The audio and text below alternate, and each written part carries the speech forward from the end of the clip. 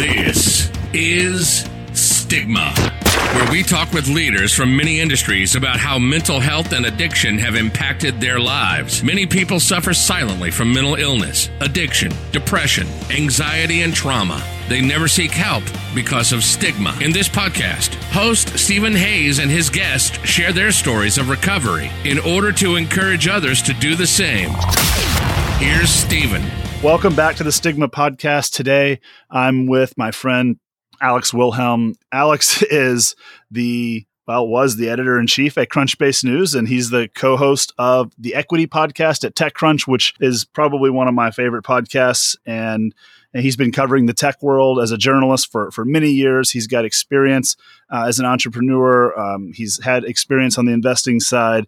And I met Alex randomly at a TechCrunch Disrupt years ago when I think there was a tweet that went out before the Disrupt that said there will be free hugs at the recording of the Equity Podcast. So I took you up on that, and we connected and I started chatting about video games, and have just been kind of in touch ever since. And what's really relevant today here is that somewhere along the way, we had a text or a DM exchange back when I was in my addictions, and I was maybe trying to meet with you, or I was trying to set up a meeting or something, and I kept saying, let's get drinks, let's hang out. And you told me, well, I don't drink anymore. And that kind of struck me. And then years later, when I got to a place where I needed help, that was one of the memories in the back of my mind that, hey, this guy that I look up to and respected told me that he gave up alcohol.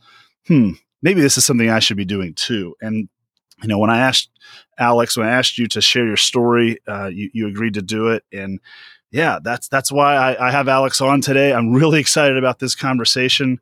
The impact he had on me when he shared that he's just not drinking anymore. It didn't impact me that day, but years later when I needed help, man, that had a huge impact on me. And I just wanted to say thank you for that. And thank you for coming on and being willing to share your story. Well, that's all very, very kind. I think we should point out, though, that the reason why I sent out the tweet saying, come get a free hug, and the reason why you got one is because I think you were the only taker. So it wasn't like the groupies were banging down the door demanding our attention. Equity, for people out there who aren't kind of lost in the venture capital world, is a very niche show. It's designed for an audience of insiders and so forth. So it's not a mass market show like The Daily from the Times or whatever. So the fact that anyone wanted to hang out with us, I was pretty chuffed with that day. So thank you.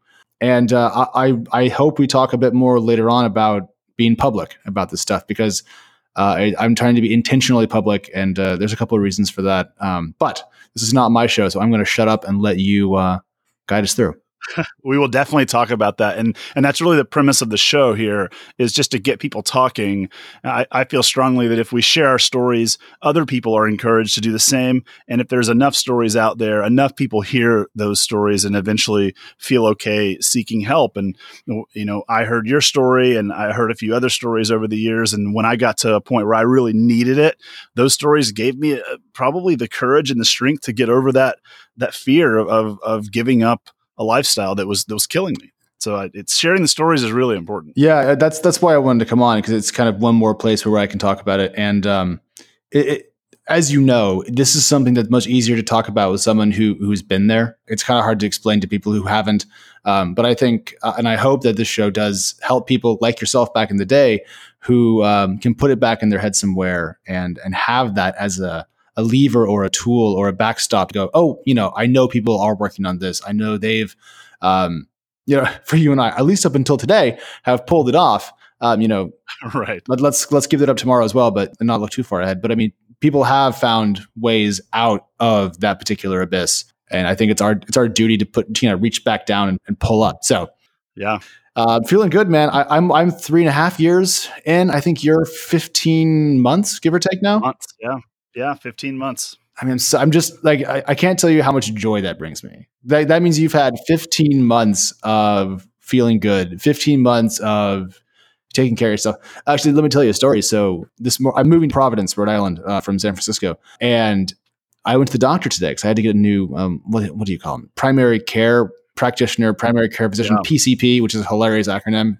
And I used to hate going to the doctor because my blood pressure would always be, super scary because you can't go to the doctor drunk. So you have to go sober. So then your body's freaking out because if you're an alcoholic, withdrawal is the whole thing. Mm-hmm. So I would always go and they'd take my blood pressure and it'd be like, a bajillion over a bajillion. And they'd be like, how old are you? And I'd be like 25. And I would get these stern lectures, about consumption and how my body is falling apart. And then today, at 30, I went in and my pulse was fine. My blood pressure was normal and the doctor just had absolutely nothing to complain about. So, small wins like that to me help. Those are big wins. Yeah. Well, I mean, but they're for everyone else, they're normal. For you and I, they're huge. Right. But that was a smile. So my moment like that was, and this is super personal, I'm just going to share it. When I went into rehab on day one, they take blood and you take urine, they take all these tests, and then like day 2 or 3, the doctor calls you in, and she looks at me and she goes, "So I'm going to give you the results of all of your testing." And I'm thinking to myself, okay, 38 years of intentionally destroying myself. This should be fascinating. She goes, "Yeah, a couple liver enzymes and a few odds and ends that will." She's like, "You're going to be okay." And I was like, "What? Yeah, seriously?" Yep. That was honestly the first time I felt good because I was like, I can recover from this. Yeah. So I similar to me. So I mean, I guess diving into the personal histories a bit, but in the middle of 2016, I went to the ER. My sister picked me up from where I was house sitting because my body kind of stopped working, and this was the beginning of my recovery, essentially. And I went to the ER, got pumped full of saline, given a bunch of Ativan, which is some sort of drug. I got it intravenously, which was fantastic. I slept like a child. Got discharged, and then I went back to the ER that night because my body wasn't handling withdrawal well. Anyways, got admitted to the hospital, the whole thing. And they did the same thing to me. They said, what is, here are your labs, here are your stats. So they took my blood and all that. And I was pretty much okay. Like I've bounced back entirely. And I think the point here for everyone else is if you are considering stopping and you're worried that you've done too much damage and there's no hope, there's probably a lot of physical hope out there. Your body is surprisingly resilient. It's surprisingly tough, even if you feel like trash. Giving it a break will let it heal. And so, I mean, I didn't get as far as you did, Stephen, but I did a lot of work in my 26 years. So I'm just happy we're both going to be okay. What made you decide to stop, or did you? Did it cross your mind to stop before you did, and then you got to that moment in the emergency room, so you did, or did you never consider stopping, and then when you hit that emergency room moment, you were like, "Oh my gosh, I better do something"? Oh gosh, no.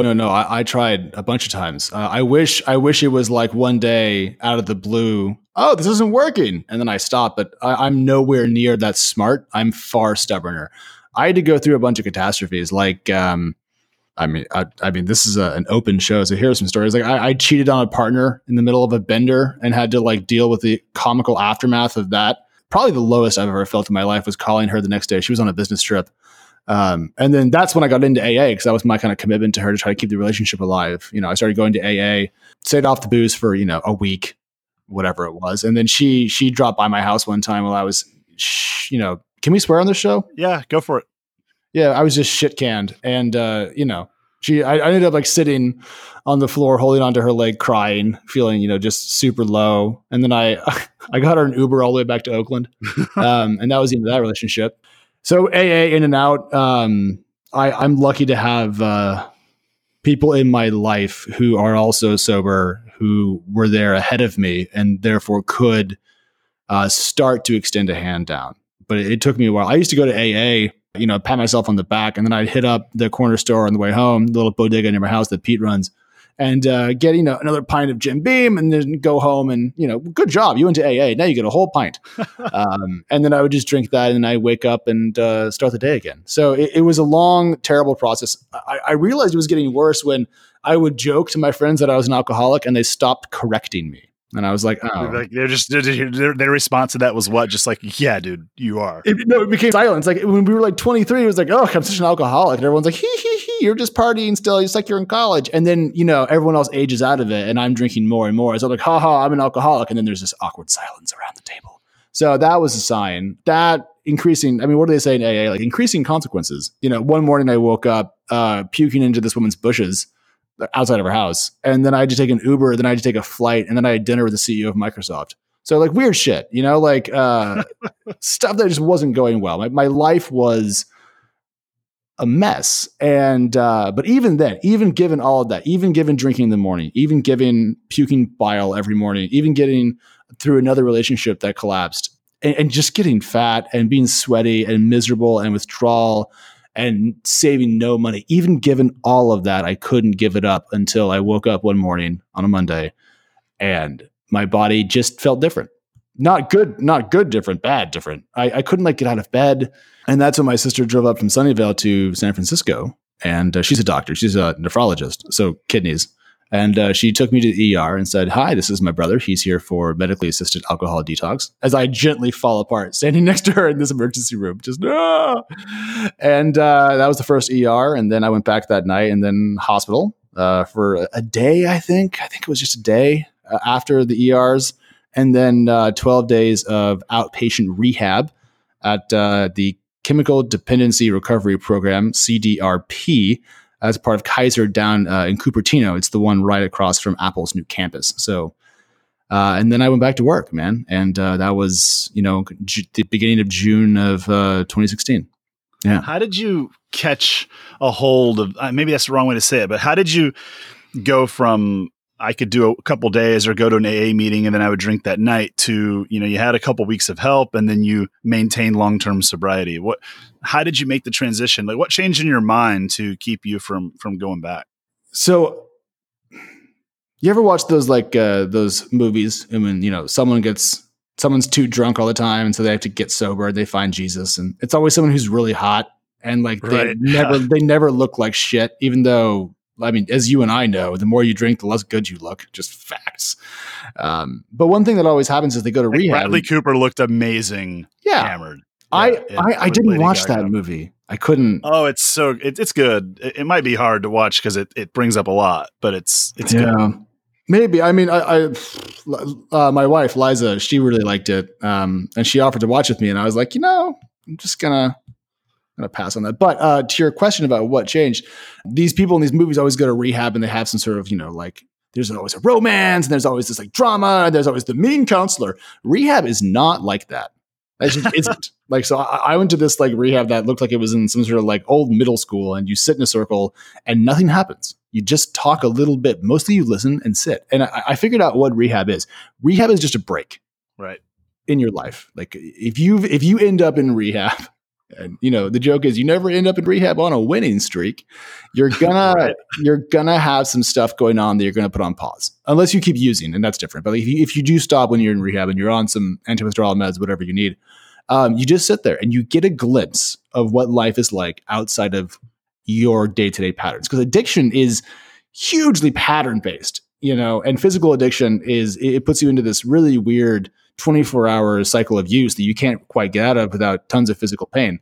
So rehab is a break. And I was crushed, man. I mean, just ego destroying levels of being crushed because, I mean, I don't know how to say this. All right. I'm really fucking smart and I read a lot and I work really hard. And those are things that I hold dear and things that I try to work on. And losing to the same shit that sponsors every single NFL halftime show, it makes me feel bad.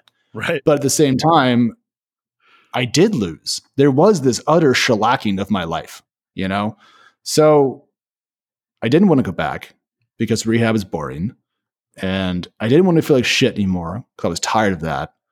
And I didn't want to keep apologizing to people. I didn't want to keep being a fuck up. I didn't want to keep barely holding my life together. And so I got out of rehab on a Sunday. I graduated from this outpatient program I was in. I still have the certificate. It's like Alex Wilhelm, CDRP, level 1, phase 1, whatever. I was like, yay. And I caught Caltrain up to the city and I moved back into my apartment and I started taking walks. I just had so much energy because I was eating food for the first time in, a couple of years. Right. And I had a lot to burn off too. I had a little extra around me. So I just started going on long walks and calling my family. I would call my mom, I would call my sister Emily, and I would just cruise around the city on foot, trying to stay out of trouble. And slowly I started to build a life. I started to work out a little more, got back into reading, got some different friends, eventually bought a PS4, got a new job, just began to color in the edges, to fill in the blank space. And I haven't had a drink since. And I try to do all the things people recommend. I buy non-alcohol based mouthwash, just one more thing off the list. Right. I try to not eat food that's cooked with alcohol if I can possibly avoid it. And 99% of the time I can. So I try to keep it pretty legit. I did drink some 0% beer at the start, but I discovered it tasted like ass and it's not worth the calories. So I gave that up. But it's a lot of things. It's the combination of boredom, rehab, losing, having to call my parents on day 3 of rehab and tell them I was in rehab. I mean, just like, I don't want to do that again.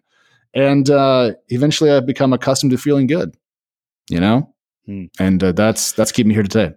Feeling good. What other positive impacts have you seen on your life? I mean, I would imagine there's been a lot of impact on social relationships, business.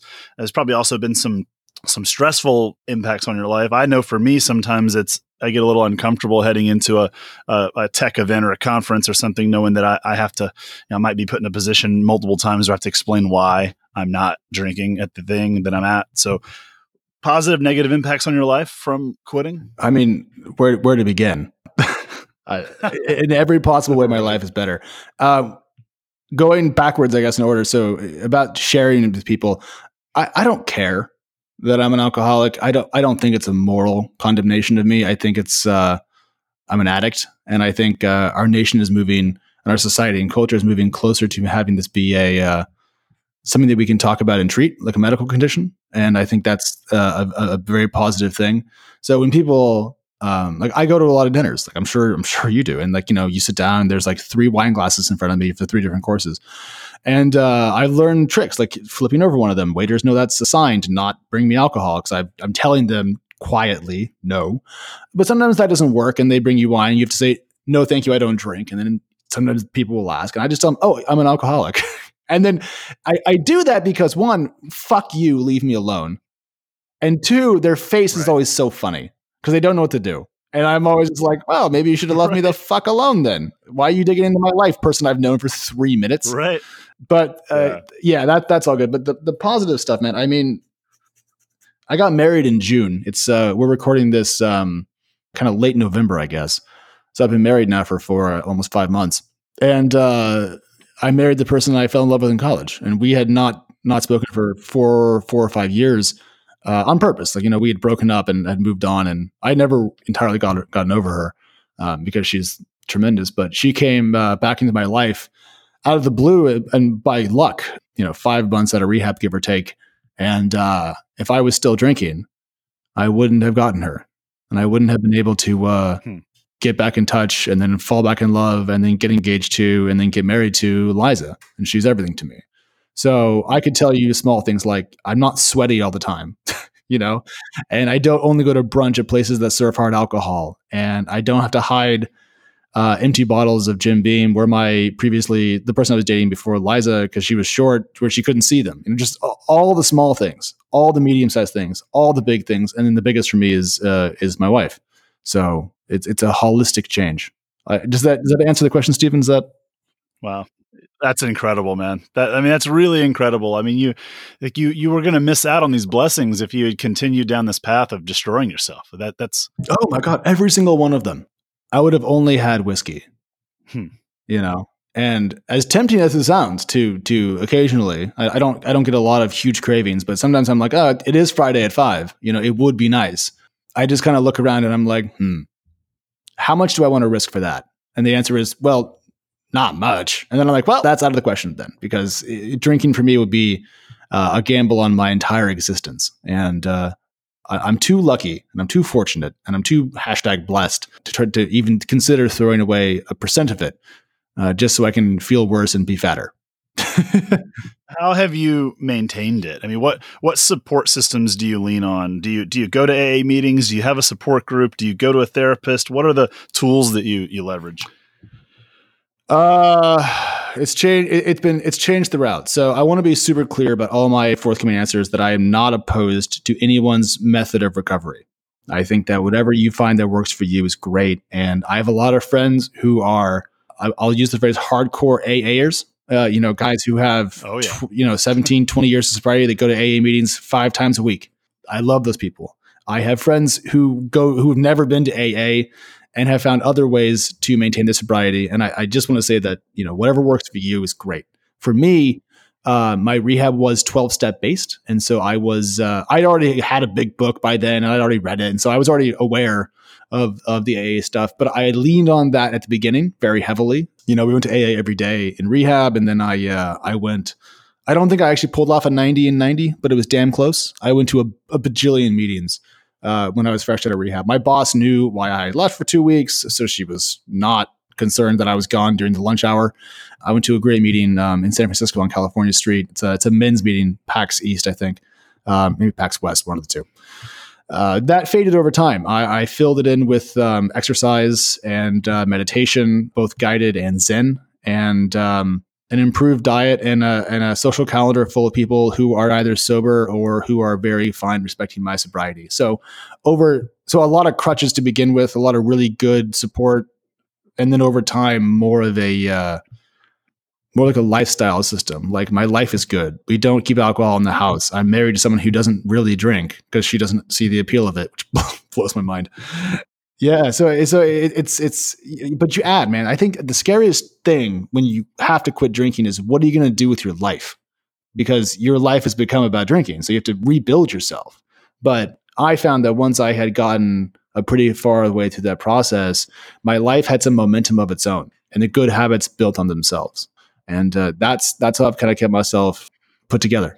Yeah. The reason I ask is because for me, my rehab was 12-step based. And when I got home, I had struggled with the whole higher power concept. Yeah. When I got home from rehab, I spent 2 months laying in bed. I didn't leave the house. I just couldn't do it. I went to one AA meeting when I got home, right off the plane, right to AA. And I sat in that room and I was like, dude, I can't do this. I can't handle this whole higher power thing. And I just didn't show up for 2 months, and I'd replaced life with sleeping. And it took me a while to get out of the house and start going to these meetings and start embracing the real world and all my problems with my new coping mechanisms, which were basically no coping mechanisms other than having some boundaries and being like a normal, functioning adult. Hell yeah.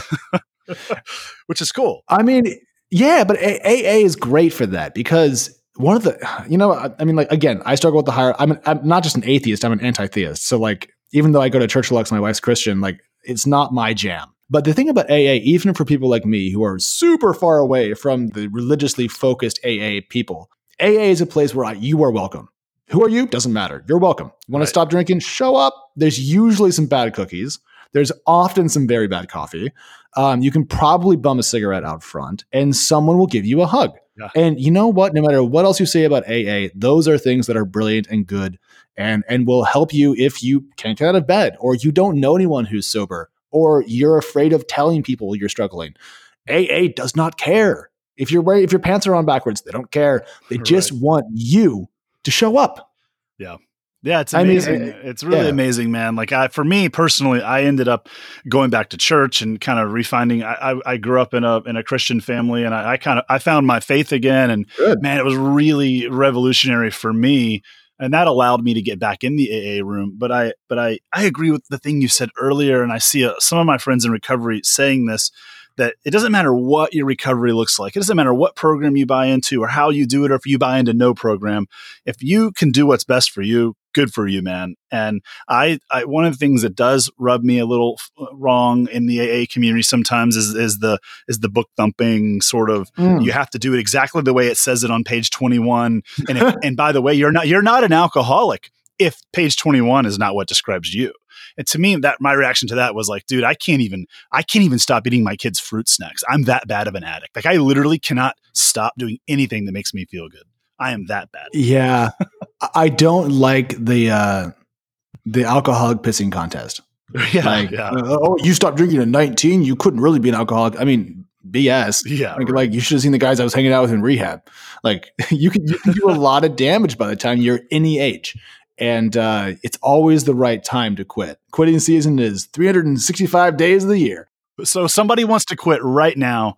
they're listening to this and this is the thing that puts them over the edge. I'm quitting. Yeah. What is their first step? What's their first action they need to take to get help right now? Well, one, if this is you, an enormous hug from me. I can't give you a physical hug, but imagine that I am, because I'm so proud of you for taking this moment to invest in yourself. Two, whatever it is you're doing, give yourself a 30-day break. You don't have to make a lifelong commitment right now. You don't have to say that you are 100% sure of what's going on, but you should take 30 days off. Here's why. If let's just say you're an alcoholic, because I think most people listening to the show are. If you can't stop boozing for 30 days, data point. If you can stop boozing for 30 days, data point. It just will give you some information about where you are. Now, what I would recommend is if there's someone in your life who you know has stopped doing any sort of substance, reach out to them. They will want to talk to you. They will want to help. Another thing you can do is begin to look into general information about recovery from your substance of choice. You can do smart things like empty out your apartment of whatever the thing is you're going to give up. And then you can do some self-care, loving things like go buy treats. Whatever it is that you like to eat, go buy some of it. Unless you're having a food addiction, but if you're not in that category, get treats. I ate, I think, all the ice cream in North America when I was just off drinking. And I put off losing weight because it didn't matter. To quote one of my friends from AA, no one ever got arrested for fat driving, so fuck it. Just go eat. So get the stuff out of your house, make a commitment to yourself, reach out to someone who you might know who's gone through similar things, and then begin to set yourself up for success. You know, if you do want to go to AA, I mean, for example, in San Francisco, it's sfaa.org. If you're elsewhere in the world, just Google your town name and AA. There's going to be a bajillion meetings. Pop by one. Just swing by and sit. That's enough of a step for today. But as long as you don't use today and you invest in yourself and you set a goal, you'll have made the first material steps to getting this shitty elephant off your back, because you're worth it. And you have all this to offer to the world. And there's so much joy to have. You don't have to sit at home in the dark and stare at a wall and be fucked up all the time. Because I did that. It sucked. I did it. I spent 2 months, man. Didn't leave the house until some guy called me up one day. Friend of a friend called me and said, "Hey, man, I want to meet with you." And I was like, I mean, the only people that want to meet with me probably want to kill me. Uh-oh. So I don't know about this. So yeah, it's tough. It's tough to get off that couch. I mean, even I had 2 months of psychoeducation and rehab under my belt. I mean, I had all those people I met in rehab patting me on the back, telling me how amazing I was for even being there. And even after all that encouragement, I came home and couldn't get out of bed. Yeah. I mean, this is a brutal disease, man. Oh. And I like what you said earlier about where we're getting as a society, where we can talk about it as a disease, because I believe that it is a disease. Oh, yeah. I think that it's a really good, oh crap, is the word heuristic? It's a good way to think about it. It's a good way to understand it. Because a disease isn't something you need to be ashamed of. A disease isn't something that you have to hate yourself for. One thing that the AA book thumpers, to use a phrase that you used earlier, they tend to only view addiction through the lens of perhaps selfishness or something along those lines. And Character defect. Character defects. Now, when you're quitting something, it is a great moment to work on yourself. It is a great moment to make amends. It is a great moment to turn over a new leaf and try to build new healthy patterns. There's a lot of stuff that I did when I was drinking that I'm ashamed of, and I tried to make amends for it, and I'm trying to ameliorate that by being helpful as I can. But I don't think that being an addict itself is a condemnation of my character or my inherent worth as a human. And I think we kind of conflate the two at times. So when you say disease, I say, yeah. I think that matches my current understanding of my brain. And that's why, I just, whenever someone does reach out, and this happens somewhat often, and they say, hey, not doing so good. I'm like, that sounded like Fat Albert when you did that. I didn't even mean to go up that high. I don't sing, so like that's I'm proud of them. I don't view someone who wants to get healthy as someone who I will look down on. I look at them as someone who I can support and bolster, and I just respect them so much. Just like with yourself, man. When you told me you were going to rehab, I think I said yay or something like that. I think I was excited. Yeah. Because I knew you were very encouraging, and I appreciated it. Because it's good for you. It's like going to summer camp if you're an athlete. It's just for addicts, and the food's worse. Like And then you randomly send me these DMs or I send one to you. Hey, how's it going? And it's just like these awesome little check-ins. I mean, having a life full of people that care about your wellness is incredible, man. Like I didn't understand what that life was until I kicked these addictions. I just, to say it again, because I had the moment, so proud of you. So happy for you. You had a lot to get through. You had a lot of, it sounds dumb. You had a lot of recovery to get on, and I've always liked you, but now I can cherish you even more because whenever we talk, I know I'm getting 100% of you. I'm not getting a fraction of it. I'm not getting a distorted view of you. I'm getting exactly who you are. And that's just lovely because I think you're a delightful human. And so it's that's very sweet of you. No. Something you said earlier about being helpful. You also mentioned something about self-care, and you did write this beautiful blog post back in April about how taking care of others is self-care. And I just wanted to ask you a little bit about that because I think self-care is really important. I think a lot of people who hear that term think, well, what does that mean? Do I go to the spa? Do I do my nails? Or, I mean, what do I do to self-care? And you, this is really incredible how you wrote this concept of I help others and that is my self-care. Like, could you maybe elaborate on that thought a little bit? Yeah. Well, I mean, I just kind of pointed out that a lot of people in AA think that addicts are selfish, and addicts most addicts are selfish. And so when you end up outside of that box, you can begin to invest in other people, and you can begin to be the opposite of what you used to be. You used to be a bit of a burden. I was, at least. I think you were too. Most of us had. That was a huge burden. Yeah. I was trying to be polite to both of us, but we were like rocks on everyone else's backs. And so there comes this weird moment when you flip it around. All of a sudden, if you manage to quit whatever thing or things you've been doing, and you kind of get back to something approaching equilibrium, and maybe even on the upward slope towards happiness or contentment, you all of a sudden have this spare capacity. You can do more stuff, and that's when you can begin to invest in other people. I mean, so keeping names out of it, I met a guy a couple of years ago who was going through a huge problem in his marriage, drinking too much, fiascos. And we were never super close, but he wanted to talk about it. We sat down, I bought him breakfast, I think. And we just talked through, what was going on with my life. I was about a year sober then, give or take. I saw him on Twitter a little bit ago. He was like, hey, man, he was talking about how he was 2 years off drinking. And I was just like, dude, that's the best thing I've ever heard. And he was like, thank you for taking me out and talking me into how to take care of myself. And not to say that I'm particularly good. I'm not. But I just have I have enough spare capacity now because I'm mentally present that I get to help other people. And to kind of bring this back to your point about self-care as, or to taking care of others as self-care, nothing makes me feel more calm and okay than helping other people. And so, yeah, ice cream is great, and I can do 50 push-ups now without stopping, and I'm really proud of myself for that. It's been a lot of work, but like those things don't really help me sleep. Those things don't really help me stay on the wagon, I guess. But the ability to help others is, for some reason, inside of my human bones, the thing that's been most important, I think, as I sit here today with my perspective as it is. This may change as I get older and more mature. I think that's the thing that's been most important to me and most impactful and the most rewarding. So I'm hoping that I keep having the courage to kind of keep myself out there, be an open net, let people reach out and help them as I can. And if I die and it said, on my tombstone, Alex tried really hard to be a help, I'll take that. That's good enough for me. Yeah. Yeah, that's amazing. I think having this conversation publicly is also a huge help to people. And one of the things you mentioned early, I think we can kind of wrap it up with this topic, is around this concept of stigma and around this concept of how we view these problems in society and why sharing and putting our stories out there is important. And, I'm of the belief that stigma is, and I'm building like a venture capital thesis, and the cornerstone of my thesis has this thing that is a little bit hokey. I say that stigma is the biggest problem, that it keeps the most people from getting help, because I think the solution is vulnerability and openness and connectivity.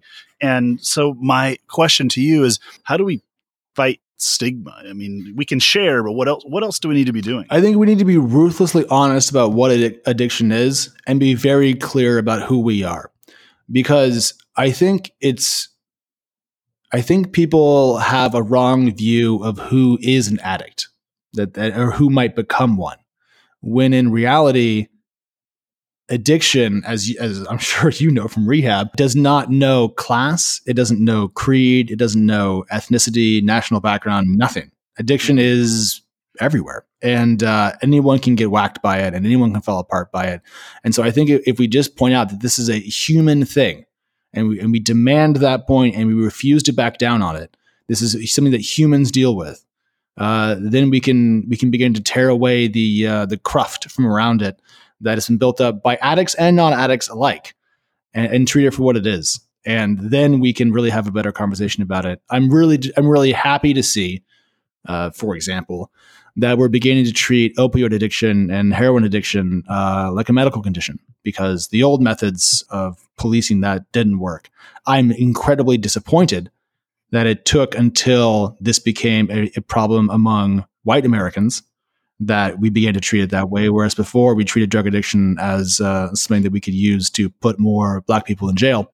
That's right. A national disgrace, the war on drugs being a racist enterprise put forth by evil people and propagated by a police force that's overly militarized. But at a minimum now, for whatever reason, we are making progress, at least there, and I hope things like that can build up. But it's going to take the old timers in the AA meetings changing up their views a little bit, and it's going to take the public changing up their views a little bit too. But I think that the whole societal change towards talking more about mental health is the catalyst that's going to drive the change that I think you and I are hoping for. And I think your investment thesis is actually tied to. 100% tied to it. I believe that I believe that 100% of the human population needs some sort of help when it comes to their mental wellness or substance abuse or addiction or something. None of us are perfect.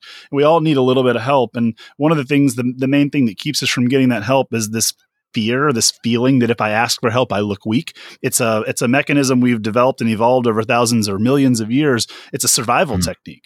And now that we've built these societies and all this technology around us, we don't have to worry that if we walk outside, a lion is going to eat us. No. So we need to reprogram that part of our brain to not drive us to need these things that we don't need. Yeah. And so my investment thesis is all centered around that. And it's centered on this idea that basically there's this problem that people have these problems. Stigma has kept them from getting help. Stigma is reducing. And because that is systemically changing, the demand is drastically changing for solutions, of which there are not enough. There will never be enough. There will never be enough psychiatrists and psychologists to treat the people who need help if stigma is fully reduced. Amen. But let me throw in one more thing before we wrap, which is if you do quit alcohol or whatever else is keeping you down and you don't want to talk about it, that's fine too. Yeah. Right. Your personal recovery comes first.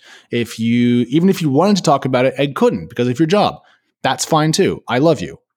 You don't have to be public about it. You don't have to be loud about it. I get to do those things because of the way my life has gone. And it's a blessing and it's a privilege. And I respect that. So don't think that just because we're saying be public, try to help, that you have to. If you can't, you can't. We love you no matter what, 100%. But if you can, maybe give it a try.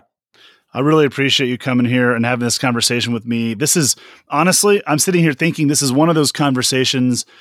Do you ever have these where you have a call with someone or you have a meeting and you think, man, I wish I could have recorded that because that would have helped a lot of people? This is that conversation. I am really fired up to get to share this with people. This has been great. I'm fired up too, man. I just thank you for doing the show. Thank you for investing in yourself and taking care of yourself now so you can do this. And I'm so excited that between us, we have almost 5 years, I think, which is a half decade. Yeah, it's wild. I mean, I don't know. I was getting through about a bottle of whiskey a day. So that's about a bajillion bottles I haven't drank, a bajillion bottles you haven't drank. So between the two of us, Jim Beam must be suffering. But I'm proud of us. We need to short the sin stocks. We'll be good. Now with all this White Claw business, by the way, how dare White Claw come out after I quit drinking? That's just, that makes me mad. I'm kidding. That's funny. Well, man, I really appreciate this. How can people get a hold of you? I always joke with my wife that you are one of the cool kids that has a Twitter handle that's at your first name, and that like you must have had to do something to get that. And I'm jealous. Yeah. So my Twitter name is just at Alex. So if you send me a tweet, I'll happily follow you, and so we can DM. I have an email address in my Twitter bio, which is changing. Today is my last day at my current job. So I'm going to be swapping that email address out by the time I think this will be live. So just twitter.com/Alex, look at the bio section. It has an email address there, or DM me, whoever you are. I'd love to jump on the phone and just say hi. But to answer your question, I bought my Twitter handle off a guy in Mexico, I think back in 2009. Oh, wow. That's a different story, though. We should probably not go down that particular avenue. Yeah, that sounds like one of my old stories. All right, man. Look, I really appreciate this. Thank you for doing this. I will link your Twitter profile and your contact stuff, your public contact stuff in the show notes. So, man, I really appreciate you doing this, man. Thank you. Thank you very much. So another big thanks to Alex for being here today. Thank you for sharing, for being open with us, and for that conversation. It was really helpful to me. I think it'll be helpful to others. To our listeners, thank you for being here. Really grateful to have you be a part of our community. We'd love to hear any feedback you have for us. You can connect with us on Twitter. You can connect with us on our website, which is stigmapodcast.com. The Twitter is StigmaCast. We would love to hear from you. And if you would give us a like or some love or a share or whatever, that'd be great too. And we look forward to connecting with you next time. Thank you.